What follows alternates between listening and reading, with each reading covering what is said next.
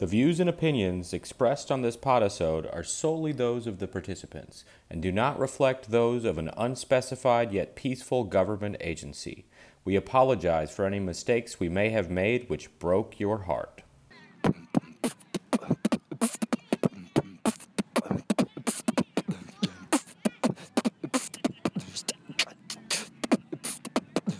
Hey, listener, we're back. Hi, Nora. Hi, how are you? I'm aggressively medium. How are you doing? I wouldn't describe myself as aggressively medium, but I suppose medium would be an adequate word. Yeah.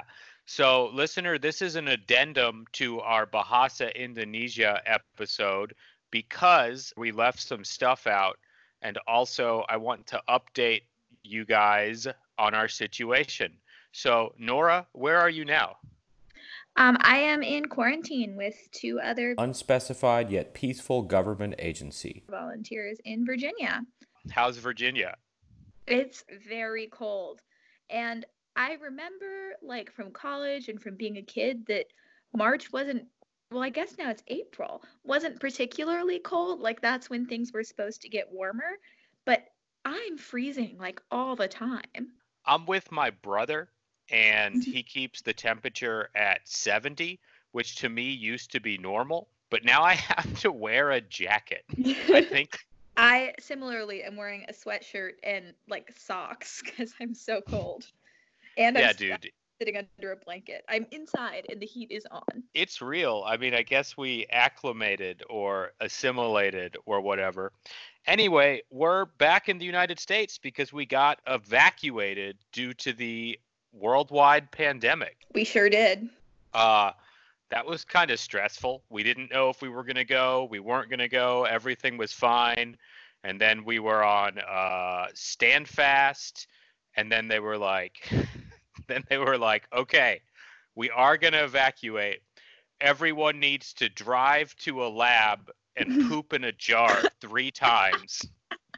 But don't go to Surabaya. Just drive to like whatever lab is closest to you and poop in a jar. And then they were like, okay, come to Surabaya. It was a stressful, what was it, like 36 hours between when we got notice that we were going to be evacuated and when we were consolidated to Surabaya. Because there was, like, understandably, everyone was just, we've never had that situation before. So it was just, no one knew what, like, the correct protocol was. Yeah, but it turns out we did have to poop in a jar, but we That's all... Correct protocol, pooping in a jar. Yeah, that's important. I only did it one time. How many times did you poop in a jar? I did all 3. Thank you very much. Good on you. I mean, I was just like, you know what? There's a pandemic. I've got to say goodbye to my fiance. I got to say goodbye to my school. I'm just not worrying about pooping in this jar right now. If I need to mail them some poop later, I will. You could have, so in Indonesia, there's a really cool service called Gojek, which has different things you can do. Like you can order a car or you can order someone to deliver food for you. You can get a massage. But one of the things you can do on the Gojek app is something called GoSend, where you can send packages. So you actually, Bones, could have GoSent your poop. I could have sended my poop, but I didn't because at that point that wasn't on the top of my priority list. No, I think a big reason they were trying to do the medical stuff is because they were worried about whether or not we'd be able to access similar care here in the US when we got home, which turns out is true because most doctors, at least in my area, aren't accepting patients for normal stuff, only for like emergencies or like things that are time sensitive. So I think they were very right to do that because we probably couldn't have gotten similar care at home. Well, you're right. I've been home and I haven't pooped in any jars. So hopefully I don't have malaria or anything. They're not checking your poop for malaria, for the record. What are they checking for? Parasites. A lot of people get parasites, and they're gross and bad for you and make you sick. Well, I hope I don't have parasites. Oh, you might.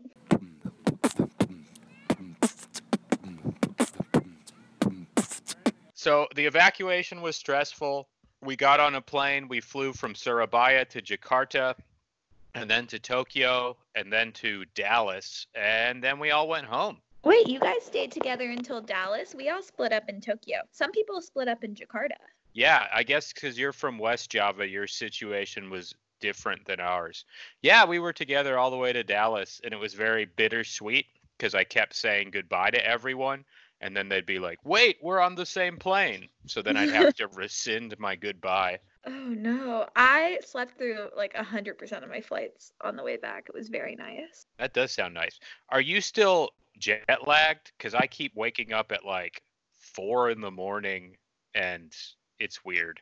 I'm not jet lagged, but I'm what I'd say is on Indonesia time, which means I go to bed at about 9 and I wake up at about 5, which is the schedule of Indonesia. It's not that I'm jet lagged, I just wake up early now.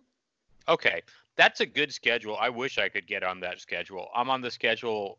It's weird. I don't even want to talk about it. So anyway, what I do want to talk about is we left out some important stuff in our Bahasa Indonesia podisode, and I want to talk about words in English that come directly or indirectly from Bahasa Indonesia.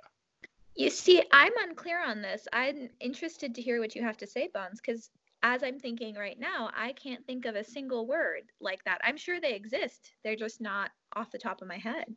Okay, you will definitely recognize many of these and instantly know where they come from. The first one is orangutan. Yes. Actually, that is the only one I could think of, and I thought of it just before you said it, which is... Okay. Well, Bones, what does orang mean? Orang means man or person. And hutan means? Hutan means jungle or forest. Yes. So what is an orangutan? An orangutan is a forest person because in Indonesian you put the adjective after the noun. That is the one word I can think of. And honestly, a great word for an orangutan. Yeah, a forest person. Okay. Yeah. Here's some other ones that I'm sure you probably have heard before. Cockatoo, the bird. It is from kakak tua, or older brother. I never knew that. Yeah, so cockatoo comes from that. I couldn't figure out why that bird is an older brother. Like, maybe because it bullies you a little bit? I'm not sure. Is it because it's bigger than the other birds? Maybe. But that's the old kakak tua, which is weird because kakak already means older. So yeah. It's really the older brother. Well, honestly, it's not even brother, it's older sibling because kakak is non-gendered. That's fair. It's anything, older sibling. Older sibling. That's a great name for a bird.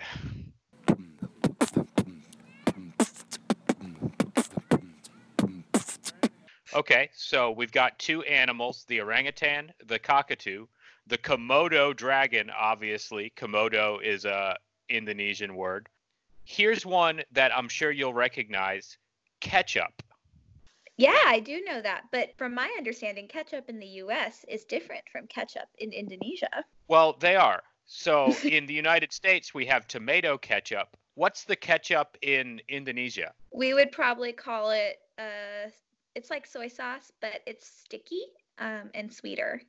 Yep. It's kecap manis. It's made from soybeans, but it's sweet. It's kind of like hoisin sauce or plum sauce, but it has that same savory flavor that tomato ketchup does. I miss it a lot. I love some kecap manis. Yeah, kecap manis is pretty good. My host mom used to make ketchup sambal. Or sambal ketchup. It had a little bit of spice in it. But here's what happened. When I found out that stuff was called ketchup, I, in my Western-centered mind, thought, oh, okay, they must call this ketchup because they are copying American ketchup. And they're just like, okay, it's a sauce. Sauce is called ketchup. It's actually the other way around. Our word ketchup comes from the Malay word ketchup. And here's how it got there. Ketchup in China was stuff that was fermented, and it was usually made from mushrooms. So there used to be tons of savory sauces made from mushrooms, fish, soybeans, other beans, black beans.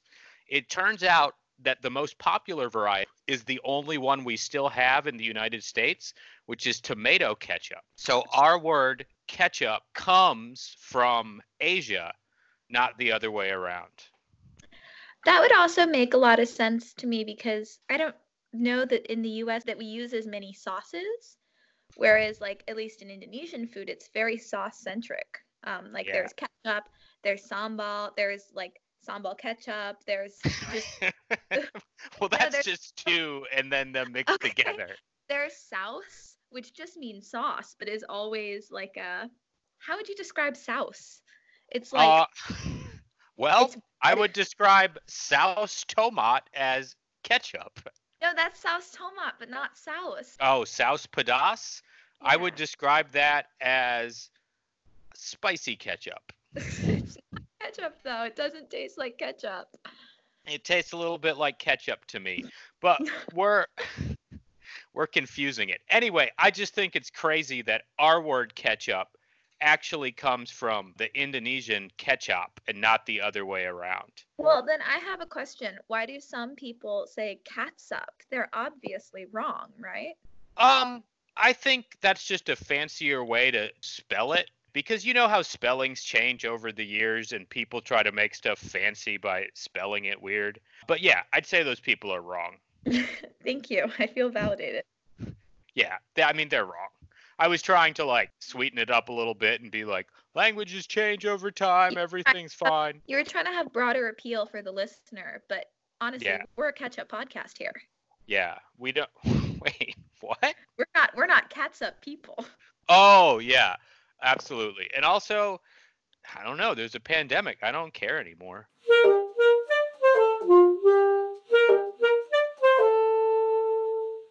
Okay, here's some other interesting words that come from Bahasa Indonesia. Bamboo. Hmm. The word bamboo, which is bamboo, comes from bamboo. Okay, what do we call rice fields in English? Rice patty? Yeah, what's the Indonesian word for growing rice? Well, the rice that is growing in the ground is called padi. Yep, that's where that comes from. The word papaya is from the Bahasa Indonesia word papaya. And That of is course, Checks out. yeah, and then there's a lot of food stuff like tempeh is from tempeh and stuff like that. Here's some that I thought were really interesting and surprising. The word compound, not a compound like you mix chemicals together, but like a cult compound or a military compound. Uh-huh. It comes from kampung. Oh, that Yeah. makes some sense. Yeah, and that's from the Dutch, kampong or something, which is village. But yeah, our word compound comes from kampung. Huh. I like that word more now because I love the word kampung. Yeah, I love the way it's kampung Inggris, kampung Kedelai, kampung Tahu. Like everything's a theme village. Wait, what was your village? What kampung was it? I think my Bapak was actually working on branding our village because we didn't have an official one. We were Sawiji or Sawi. I still don't know, but he was trying to make us like the beautiful village, maybe. Oh, Kampung Indah? Yeah, but it was something like that. It was like Sawiji Bersari. I am embarrassed in my language podcast. I don't know what that means. Well, I Um, live in Kampung Pasir, which means the sand village. Oh, So I didn't live in the city. I lived about probably 30 minutes away from a quote unquote city. It was mostly a movie theater in a long street. That was Kota Tahu, the tofu city. And in my city, there was a statue of a basket full of tofu. that's pretty rad. It's very famous for a kind of deep fried tofu called tahu sumedang. It's delicious. I've had a lot of deep fried tofu, and I'm ashamed to say I can't really tell the difference between them. Tahu sumedang is amazing. It's like fluffy and pulled on the inside, and it's like greasy. It's so good. It Wait, comes in a wait. It's fluffy and cold on the inside? pulled, like the tofu has been pulled, so it's Cold? yeah. So it's really light. It's not dense. I didn't even know you could pull tofu. Well, that's because you didn't live in the Kota Tahu. I really missed a lot in Indonesia. I didn't take full advantage of my time there. If it makes you feel better, I never got a picture with the tofu statue, and that's a really big regret. I'm sorry about that. Okay, here's some other words that we get from Bahasa Indonesia. Check this out. Gong. That makes sense. There are many a gong in, at least on Java. There's a lot of gongs, and apparently gong comes from gong. This is one that was difficult for me to understand completely. Apparently, the word run amok comes from the word amuk, which means to throw a tantrum. Huh. Interesting. Yeah. I'm learning a lot from recording this podcast. Yeah, I mean, I'm a great teacher. And then there's some other obvious ones that make sense. Batik, which, did you know about batik before you came to Indonesia? Yes, but not the way that I know about batik now. Yeah, that's fair. I didn't. I had never heard the word batik. What is batik, Nora? Batik is a kind of wax printed fabric. So people will draw images in hot wax on a fabric and then do a sort of tie dyeing to create a motif or pattern on that. And it's very, very beautiful. It is. It's really cool. And it's the formal wear in Indonesia. And to the untrained eye, it looks kind of like a Hawaiian shirt. Or maybe like tie dye. But they're collared. They're formal. They're like stiff. Those are men's batiks. Women's batiks don't have collars like that. But they still look more substantial than like a tie-dye t-shirt. Yeah, it's not a t-shirt. It's like a fitted, usually tailored, either blouse or skirt. Yeah, and you got that one with ruffles on it. Did you throw that out? No, I gave it to my host sister. The story behind that is that I was trying to have a shirt made and I just wanted like a shirt because the pattern on the batik was already like cool. So I didn't feel like it needed anything else. I just wanted like a 3/4 sleeved shirt. And I guess the tailor thought that that wasn't interesting enough. So she sewed on all these ruffles and I was not happy. I thought the ruffles were tight. I thought they made you look like a pirate. So I was impressed. When I get dressed in the morning, it's usually not with the goal to look like a pirate. For the record, batik is what I usually wore to teach in. So yeah, it's the Indonesian formal wear, and it's if you don't really know what to wear to an event, at least on Java, you're pretty safe wearing batik. Yeah, I wore batik to everything. Okay, sarong comes from the word sarung, which is the skirt that many Muslim men wear to pray. It's just a big piece of fabric that you wrap around your waist. Apparently, I don't know. I don't wear a sarung usually, but apparently it's very comfortable. My bapak got me a sarung, which was very nice of him. I felt weird wearing it because it felt a little bit like religious appropriation for me because the only other people I see wearing them are Muslim men. And also, it has no pockets. You're a big fan of pockets. I am a real big fan of pockets. I feel bad that you never got a batik blazer. I remember that you wanted one and you could have fit so many pockets in there. I could have. I guess I forgot about that and didn't realize it was an option. Yeah, and then also the word rattan comes from rotan, which is just rattan. So, yeah. Great. Those are some good, I guess we're ending on a solid note. Those are some English words that come from Bahasa Indonesia or from Malay, because the two languages are very closely related. Bones, do you know of any false cognates in Bahasa Indonesia? No. Do you know of any false cognates? I know of a very good one. So Okay.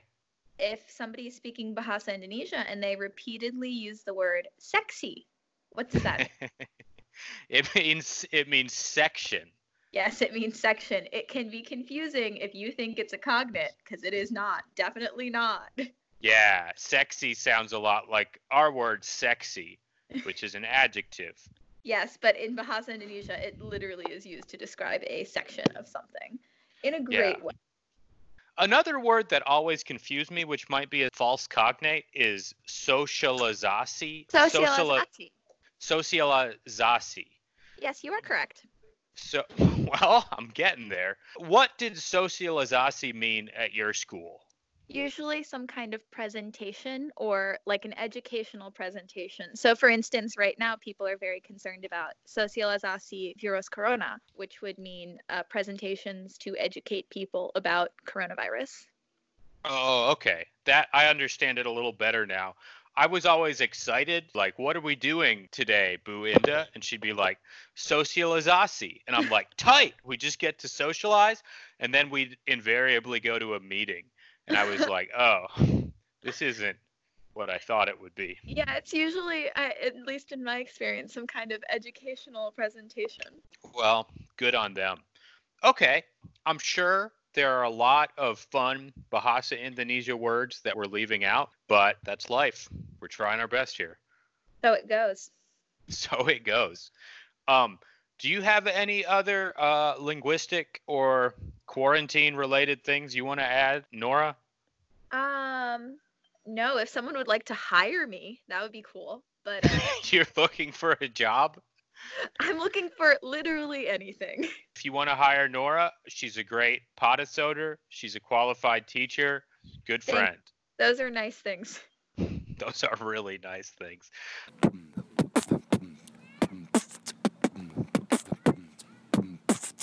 Well, hey, Nora, thanks a lot for talking with me, and good luck with the quarantine and the job search and I guess the rest of your life. Yeah, you too, Bones. It's been a time, both podcasting and serving in a, what was it, unspecified yet peaceful government organization.